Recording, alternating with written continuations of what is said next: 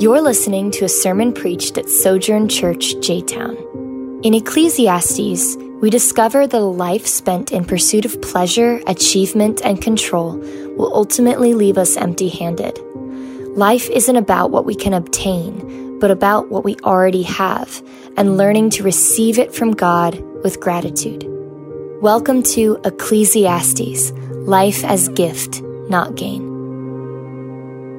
All right. You know, if you play acoustic guitar, you don't have all this stuff. All right? Good morning, everyone. It's great to be here. The great thing about when there's only one service is you get to preach like 2 sermons together in one, right? Like double time. All right, so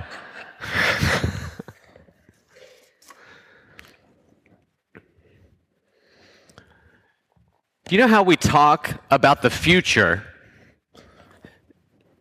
I'll see what's coming if I don't move that bottle. How we talk about the future and what we're going to do and how we're going to do it, especially when we talk to God about the future, reveals a lot about what we think about the world we live in. And it reveals a lot about what we think about God and God's relationship to us and our relationship to Him. Now, I don't mean like just every single thing that you say about the future. Like if you say, okay, tomorrow I'm going to wash the car. You don't have to have some like pious friend come in and say, you mean Lord willing. All right. Now, of course that's always true. But I'm not saying like every single thing we say about what I'm going to do. Like, I'm going to take a nap later. And then you think, well, maybe. All right, I mean, I'm not going to be presumptuous about it or something like that. That's not what I mean. What I mean is this. The way we think about tomorrow, especially when we are talking to God, or especially when we're talking to one another, especially when we're talking to one another about things that we really want to do or maybe will promise to do, reveals a lot about our hearts. Have you ever said to yourself or to somebody else, you know what, tomorrow, next week, next Monday, next week, next month, next year, well, let's just say next week, I'm going to really make some changes. Right? Maybe it's like starting a new sort of, I don't know, exercise and eating, like sort of new regime. Going to turn it around. I've got this plan. I've been researching it. On Monday, this starts. Right? And you sort of start it up, and you're talking it up, and you immediately become an evangelist about it, right? Even before you've started, about how this is the best thing to do. I'm going to do this. I got this all mapped out. You need to do this, obviously. And you start doing it, and then, like, you know, you kind of wake up a couple weeks later, and you're like, I'm kind of tired today. I'm going to take a day off. Right? And you're like, okay, that's fine. And then maybe a couple more days go by, and you've taken several days off, and then you're, okay, I'm going to reset this, and on Monday, I'm definitely starting this up again. And then maybe you add some new things to it, or maybe jump to an even newer, better thing that you just read about. Any number of things like that. Or have you ever decided, you know what I'm going to do? I'm going to get really serious about my spiritual life. On Monday, I'm going to start reading the Bible every single day. Right? That's a great thing to do. I'm not, by the way, saying don't ever say I'm going to start reading the Bible every single day starting Monday or whatever day. But I think you know what I'm talking about, right? We all have this tendency to live in like this projected future of what we're going to do and how, when we do that, or if we do that, then things are really going to change. Things are really going to turn around tomorrow. And we'll make these sort of pledges. They'll make these sort of pledges or promises. And here's the real thing. Have you ever promised God what you're going to do? Or maybe make a deal with God a little bit?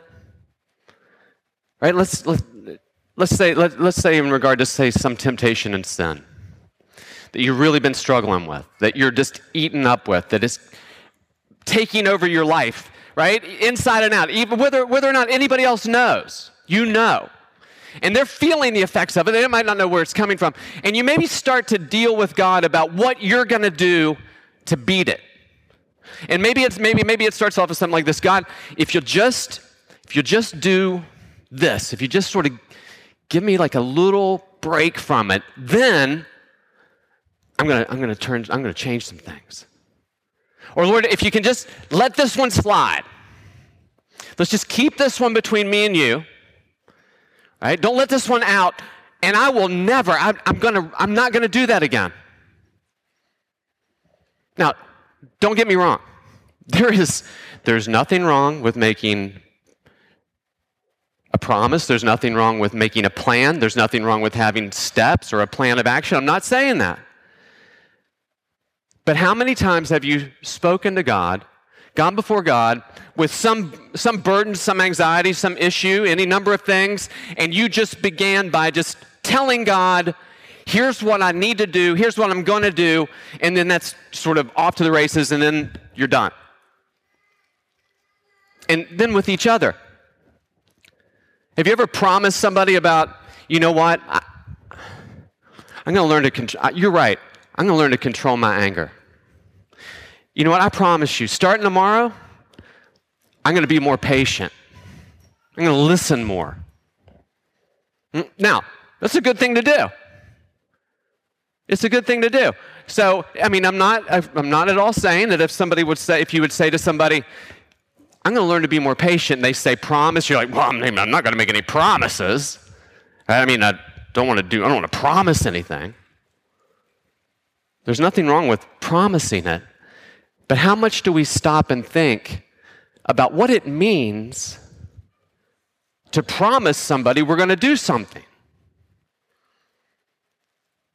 Or what it means when we go to God, and rather than wait upon Him, rather than listen, coming to Him, that we come to God with, here's what I'm going to do. Now, enable me to do it. I've got this plan. I need you to kickstart it, jumpstart it.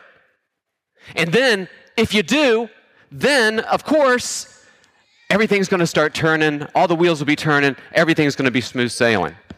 Wheels and sailing, I don't know. But whatever the case. I think we all do that a lot. I mean, I know that I do. But what I'm really getting at is how we view the future and how we talk about the future and how we go to God about the future or to one another with our promises reveals really what we think about the reality that we live in. Now, you might be asking, what does any of this have to do with what you're going to preach on? Because, I mean, I haven't read the text yet. I know that. It's on purpose.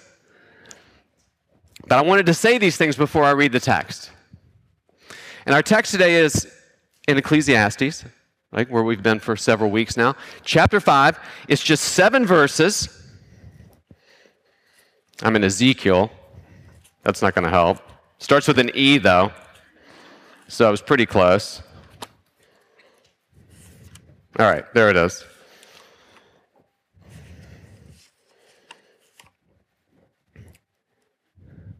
If you're able, will you stand with me for the reading of God's Word? Ecclesiastes chapter 5, verses 1 through 7. Guard your steps when you go to the house of God. Better to approach in obedience than to offer the sacrifices as fools do, for they ignorantly do wrong. Do not be hasty to speak. Do not be impulsive to make a speech before God. God is in heaven and you are on the earth, so let your words be few. Just as dreams accompany much labor, so also a fool's voice comes with many words. When you make a vow to God, don't delay fulfilling it, because He does not delight in fools. Fulfill what you vow, but better that you do not vow than that you vow and not fulfill it. Do not let your mouth bring guilt on you, and do not say in the presence of the messenger, well, that was a mistake. Why should God be angry with your words and destroy the work of your hands? For many dreams bring futility, so do many words. Therefore, fear God. Let's pray together.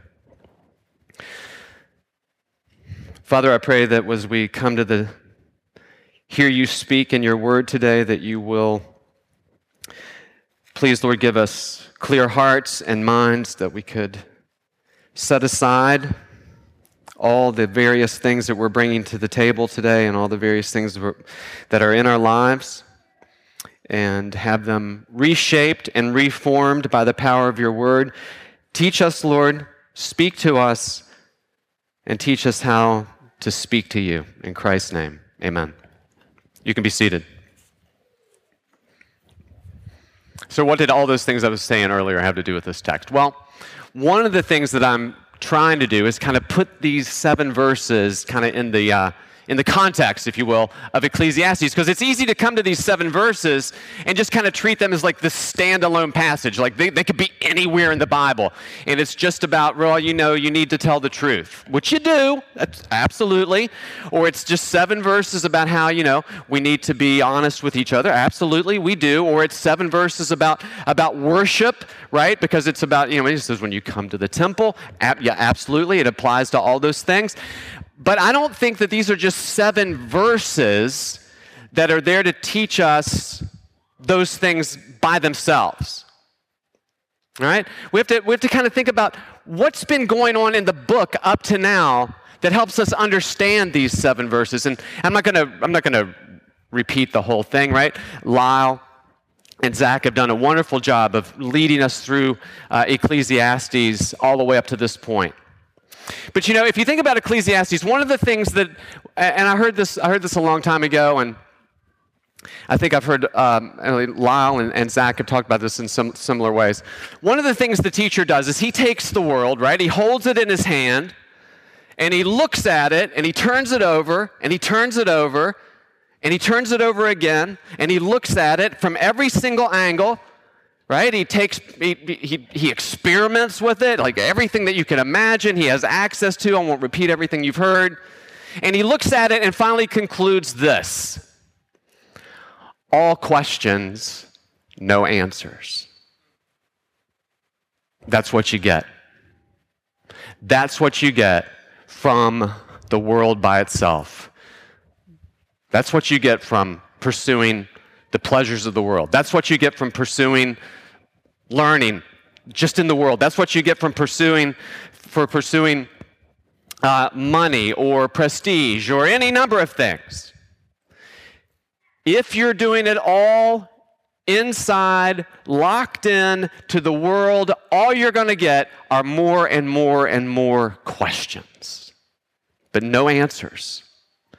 Because the world that we're living in, the fallen world that we're living in, can only raise questions for which it has no answers.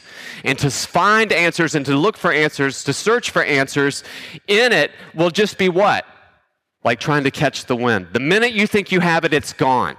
The minute you think you're enjoying something, it's gone. The minute you think you've accomplished something, it's gone. And even if you do get it and accomplish everything and you have everything you want, you know what? You're going to die. And it's all gone. And then, in chapter 3, he's got this, the really, really famous, for everything there's a season. And he talks about the seasons of life. And then he has this great verse that Zach preached on this, I think, a couple of weeks ago. Verse 11 of chapter 3, he's made everything appropriate in its time. He has also put eternity in their hearts. But no one can discover the work of God, the work God has done from beginning to end. And that is, God has placed in us a sense of something larger, a sense of eternity, an eternal longing, but without the knowledge of the end from the beginning. Which leads us right to the doorstep of faith, because the writer of Ecclesiastes, the teacher, is calling us to live by faith, not by sight.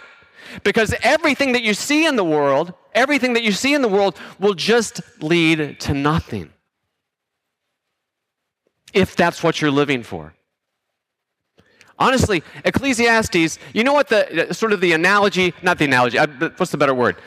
Yeah, I'll just use that word again because I can't think of another one. Romans 8:28. we know that all things work together for good to those who love God and to those who are called according to his purpose. It's like Ecclesiastes 3:11. It's faith. It's a statement of faith. And that's where he leads us. And that's where he leaves us. And I think that's what's pouring into these seven verses.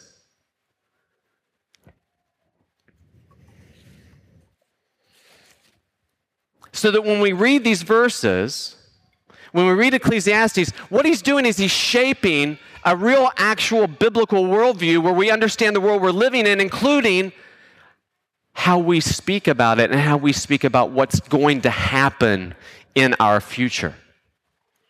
And how we approach the one, the only one, who holds in his hand past, present, and future all at once. Right? And he says, God is in heaven and you are on the earth. And that's what's shaping and forming this text. And it has a consequence for how we speak.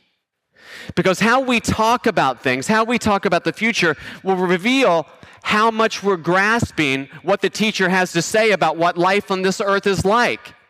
And whether we're understanding that the answers, the only true ultimate answers, lie with God and not in our plans.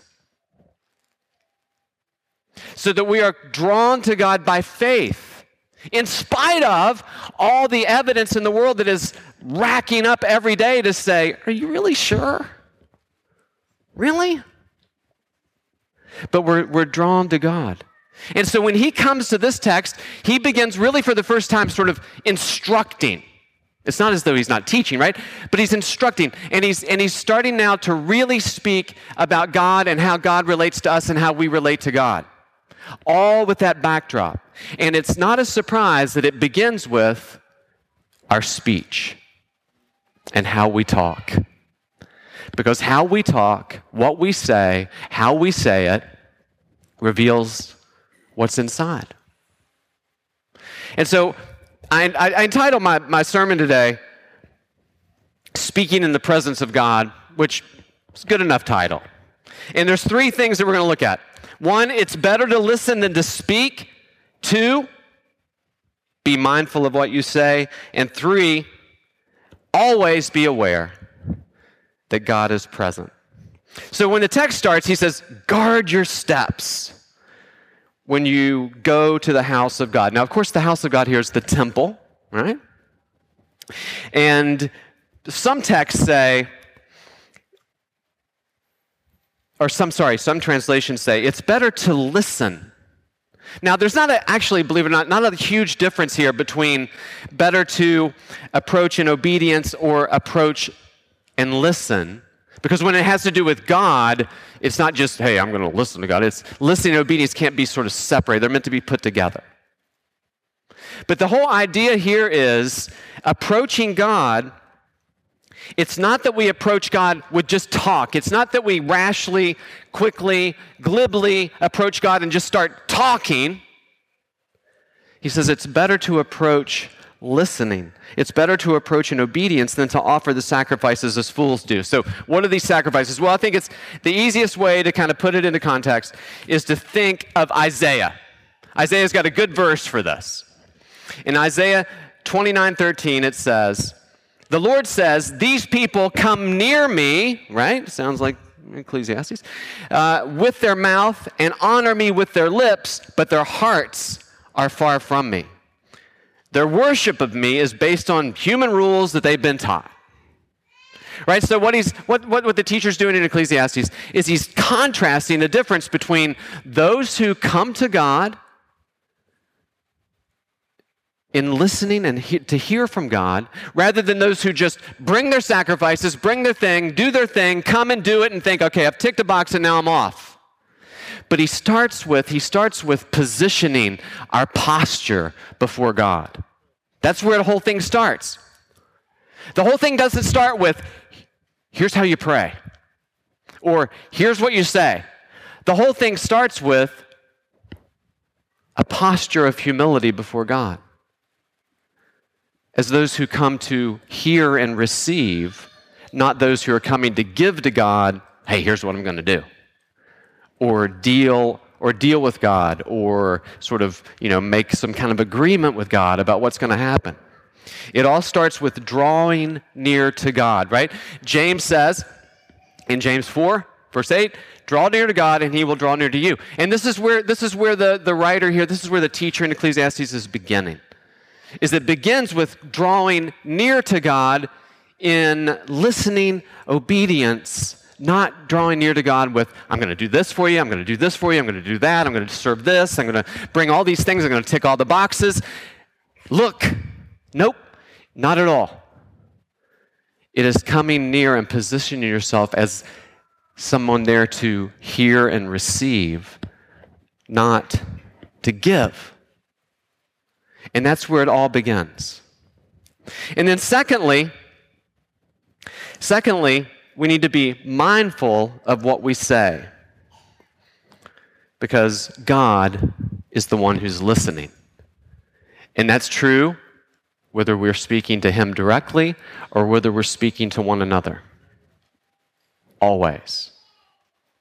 So we have to be careful about what we say, that our mouths are not making pledges and promises and resolutions and determinations that, quite honestly, we're not able to follow through on. There's a famous line in a not very well-known movie called Top Gun. There's lots of famous lines in Top Gun, by the way, and I know way too many of them. Right? I feel the need for, thank you. Right? I know. Some of you are like, well, shouldn't talk about Top Gun. Just watch the TV version. And so, there's like turn and burn. And then there's the great line where Jester, I know way too much about this, is talking to Viper. And Viper says, yeah, but if you're going into battle, would you want him as your wingman? And Jester says, I don't know. I just don't know. I'm like, that's gold, right? I mean, somebody said, yeah, sign off on that. But nobody watched Top Gun, right, for dialogue. And so, but then there's another, there's another scene where Maverick, that's Tom Cruise, is standing on his ship and he's talking to the captain, and the captain's really, really mad at him. And the captain says to him, his call sign is Stinger, by the way, says, son, your ego is writing checks your body can't cash. Now, the reason for all that foolishness just now about Top Gun is I'm trying to make an analogy, though it's probably not a great analogy. And that is, we are often blurting out promises, making pledges, making resolutions, starting tomorrow. Tomorrow's Monday, right? It's great. This is a great day to talk about it. Starting tomorrow, I'm going to do X, Y, and Z. And then tomorrow comes, and I know I said tomorrow, but I really meant, this week. Not like 24-hour span. I'm not being specific about it. I just meant in the future. Right? And then we make promises to each other, and somebody says, well, you promised. You're like, I know I promised, but I'm going to do it. But then we also go to God and say, Lord, I'm telling you, if you'll just give me this one break, right?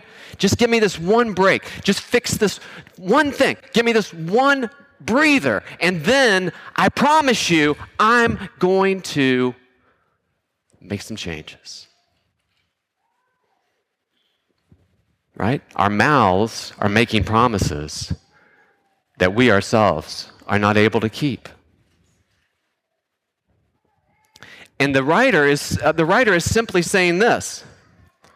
We need to be careful. He says, don't be hasty, right? Sounds like Treebeard. Don't be hasty, and do not be impulsive to make a speech before God, because God is in heaven. As soon as he says God is in heaven, you are on earth, you know what he's done? He's just brought the entire context of everything he's been saying since chapter 1 to bear on this text. That's it. God is in heaven and you are on earth. That sums up everything he's been saying. It's like Jesus says, like when Jesus says, teaches how to pray, teaches his disciples how to pray. Our Father who is in heaven. It's not just heaven. Well, that's God's address, right? So if you're calling God up, you got to get the area code for heaven. It's not just where God lives. It's making a distinction between who God is and who we are. and that we are addressing the one who doesn't just live in heaven, but is in heaven as his throne, as the creator and king of all things. That's who we're coming before. And so God is in heaven, and you are on the earth. Dwayne Garrett, an Old Testament scholar, has a really good comment about this.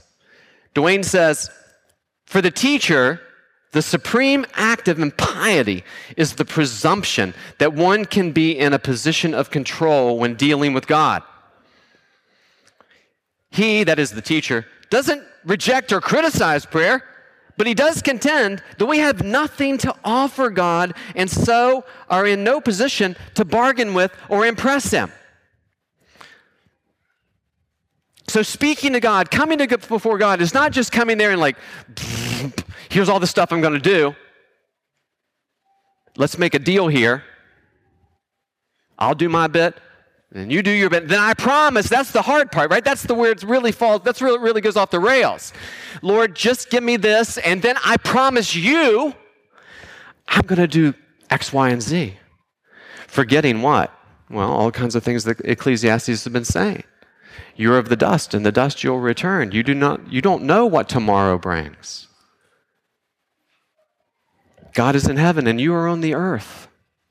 So we come before the one who holds the future in his hands. We come before the one who knows the future better than we have ever known any present moment that we're living in, and we're telling him, here's what the future is going to be like.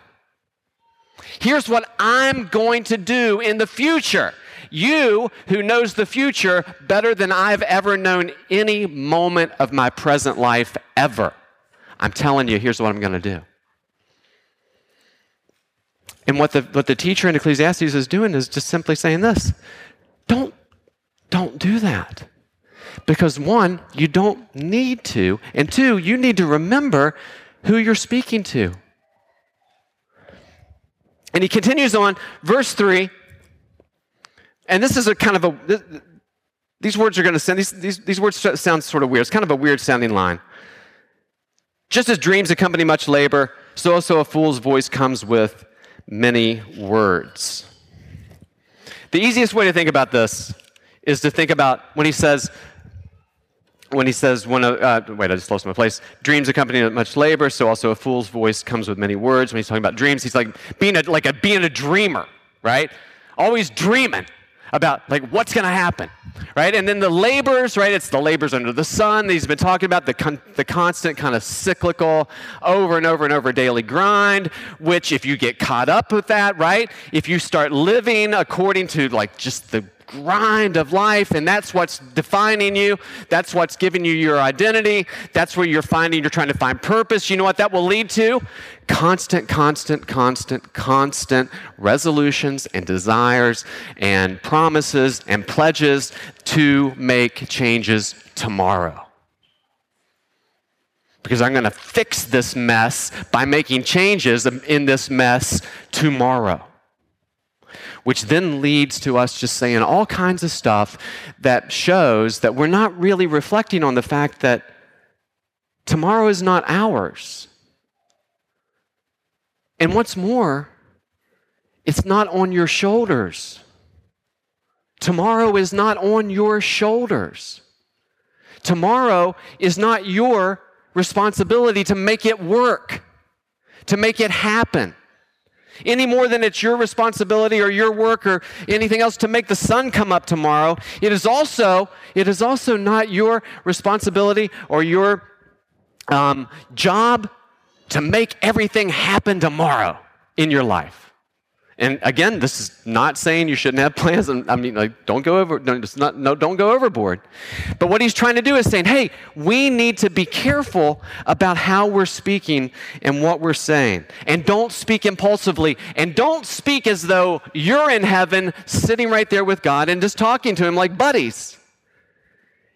It's saying you're speaking to the one who is in heaven, who created all things. That's who you're talking to. It's not just sort of talking it up with a buddy about this new sort of like exercise regimen you're going to start tomorrow. It's remembering who God is. And I'll have more to say about that in a minute.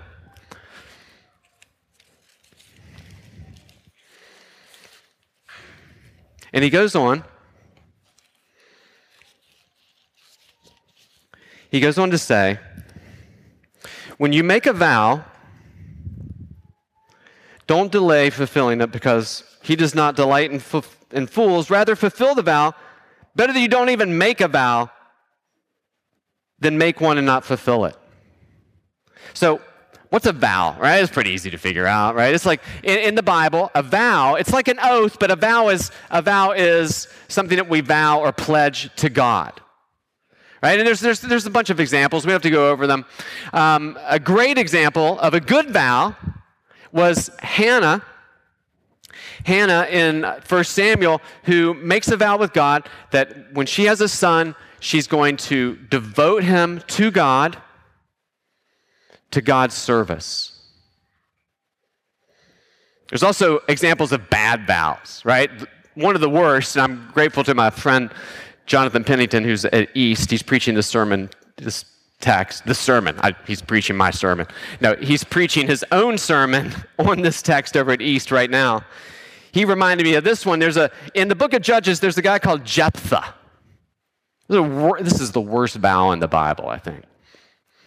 He vowed that if God would give him the victory, then when he returned home, the first person who came out the door, he sacrificed them. Well, you know that this is not going to go well already. The minute this guy's like, hey, you let me win, and not only is it not going to go well, come on, why go there? Why was that his thing? I'll sacrifice whoever comes out. Like, all right. Well, the story ends tragically. Who's the first person that comes out his door? It's his daughter. Right? So, that is an example. That's a horrible example of a horrible promise. But the idea is that the vow binds you. That's the idea. It's not just saying, yeah, I'll do it. It is binding yourself to your word. And we need to be careful. But and I'm just, okay, when I say we, just imagine I'm saying me all the time and not accusing you of things. Right? But when me,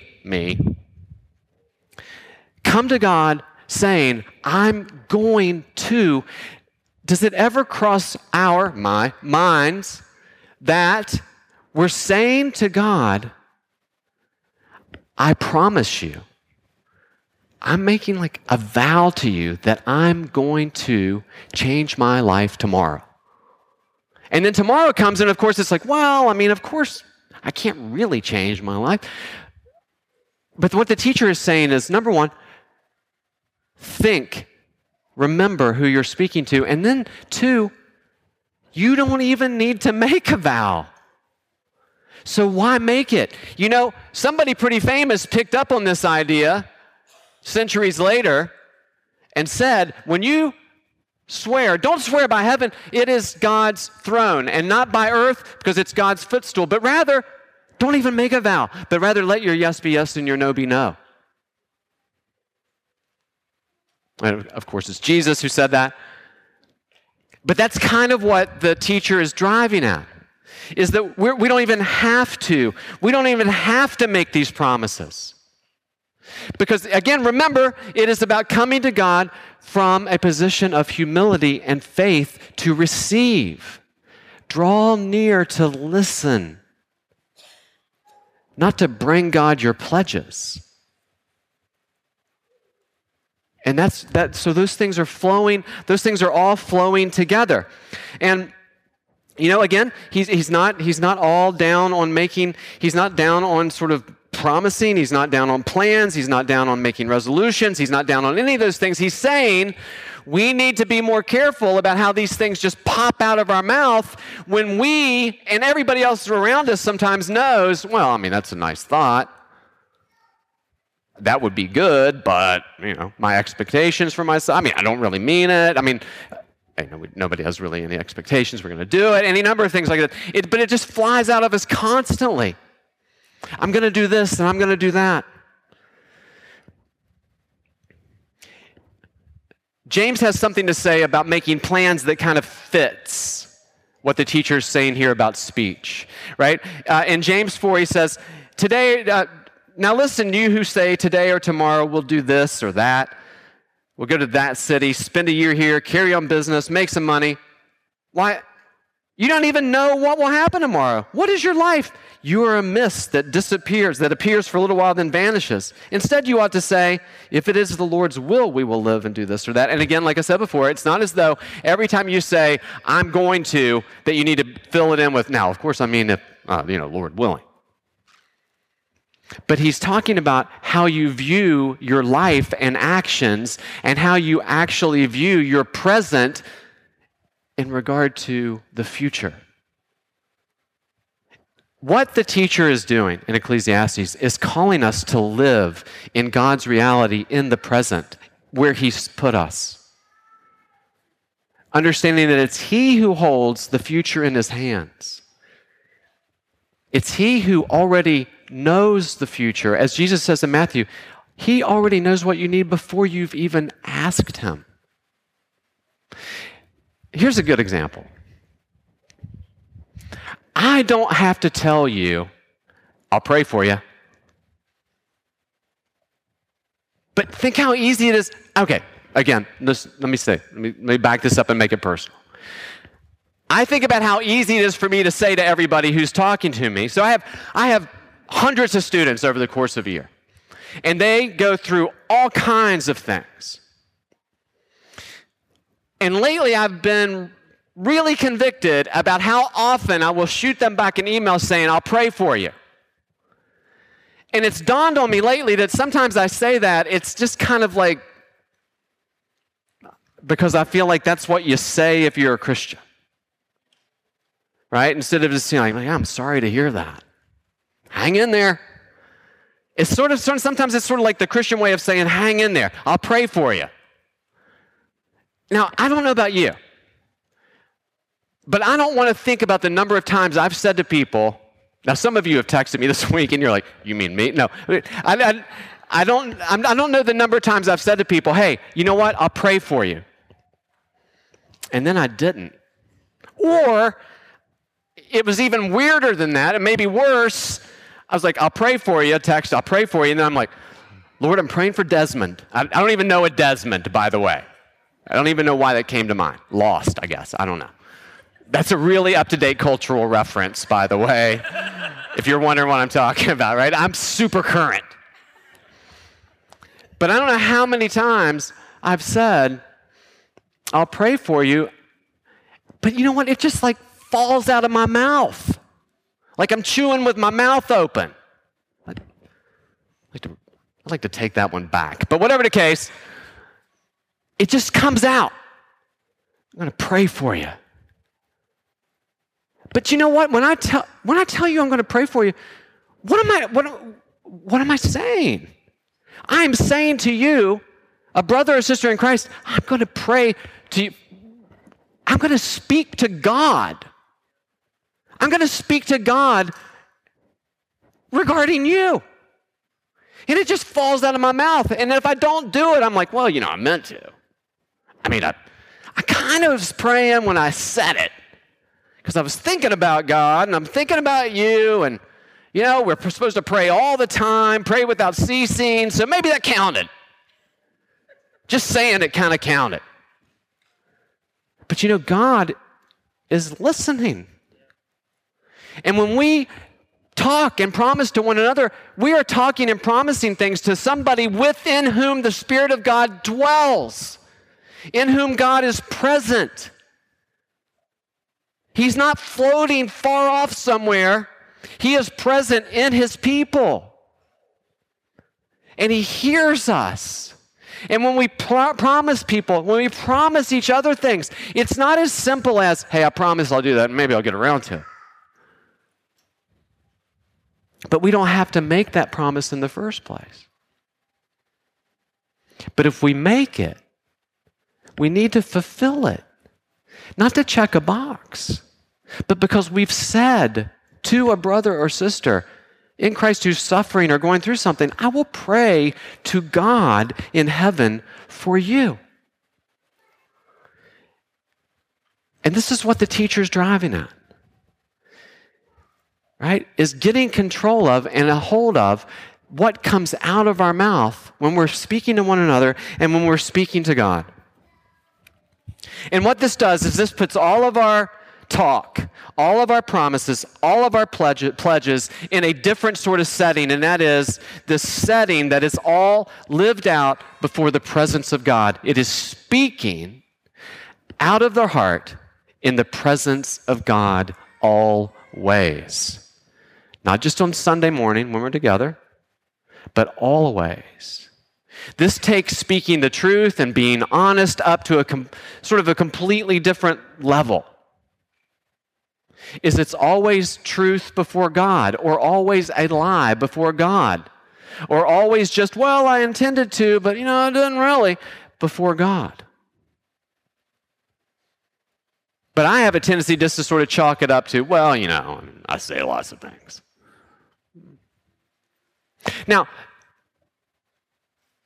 hear me really well.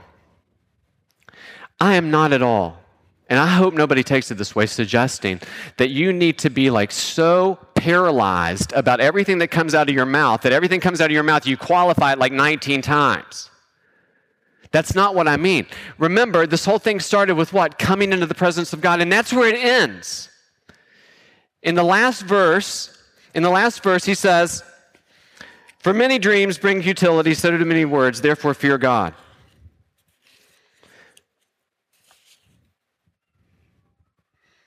So he's not saying that to make you hesitant. He's not saying that to make you feel afraid or almost paralyzed to speak. When he says fear God, he's talking about the fear, not terror, but the fear, the healthy, right fear that we have of what? That we are speaking to the one who made us, to the one who holds the world in his hand, to the one who sent his only son to die for us. And that with him we should not be glib and quick and spouting off things as though we are going to manipulate the future that belongs to him by just saying, hey, if you do this, then I'll do that. It's having the correct, right understanding of God. And there's just three things as I close. Three sort of takeaways. When you go to God, don't go with promises and pledges and things of how you're going to do better. Go to God for the purpose of listening and receiving. You know what we bring to God? We bring to God our anxieties, our failures, our sin, our temptations, our messes, all of it. We bring those to him and do what? We lay it before him and say, can't do it. Not bring those to him and say, you know what? You give me the right tools, I'll fix this stuff. I promise.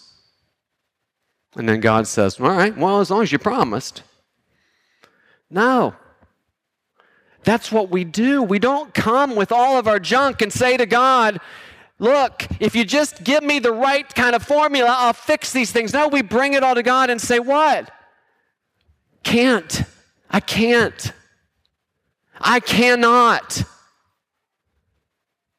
Not, I'm gonna. And then we receive from him. We come with open hands to receive. And he accepts. He doesn't say, well, you get to work a little bit, then I'll kick it in. Secondly, and I said this before, I keep it really quick. Don't let this text paralyze you with doubt and confusion about what to say to God, so that every time you pray, you're like, well, am I going to pray the right thing? I think I just let a promise slip. Or next time you promise somebody something, like, well, hold on, I'm not really promising.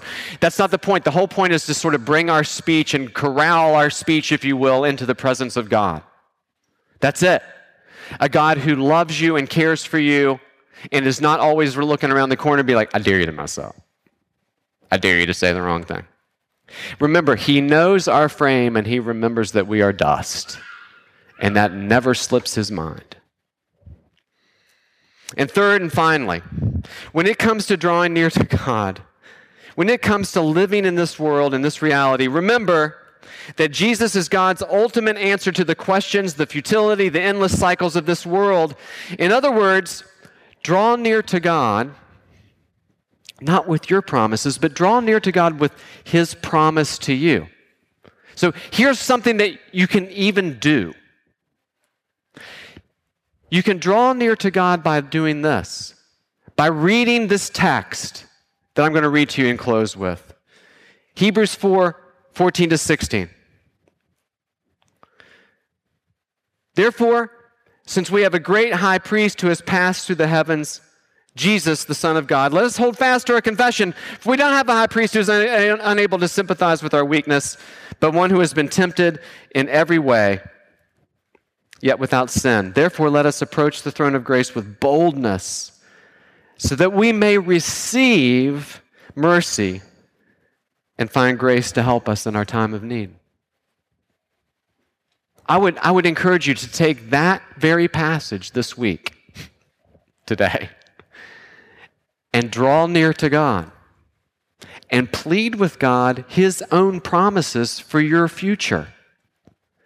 His promise, his desire to make you into the image of Jesus. His desire that we flee from sin. His desire that we fulfill his will for us in our lives. And draw near to God, speaking in his presence. Let's pray together. Hey, I'm Lyle Drury and the lead pastor at Sojourn Church J-Town. Thanks for listening. We are here to reach people with the gospel, build them up as a church, and send them into the world to be a faithful, loving presence. For more sermons, info about our church, or ways you can support our ministry, visit sojournchurch.com/jtown.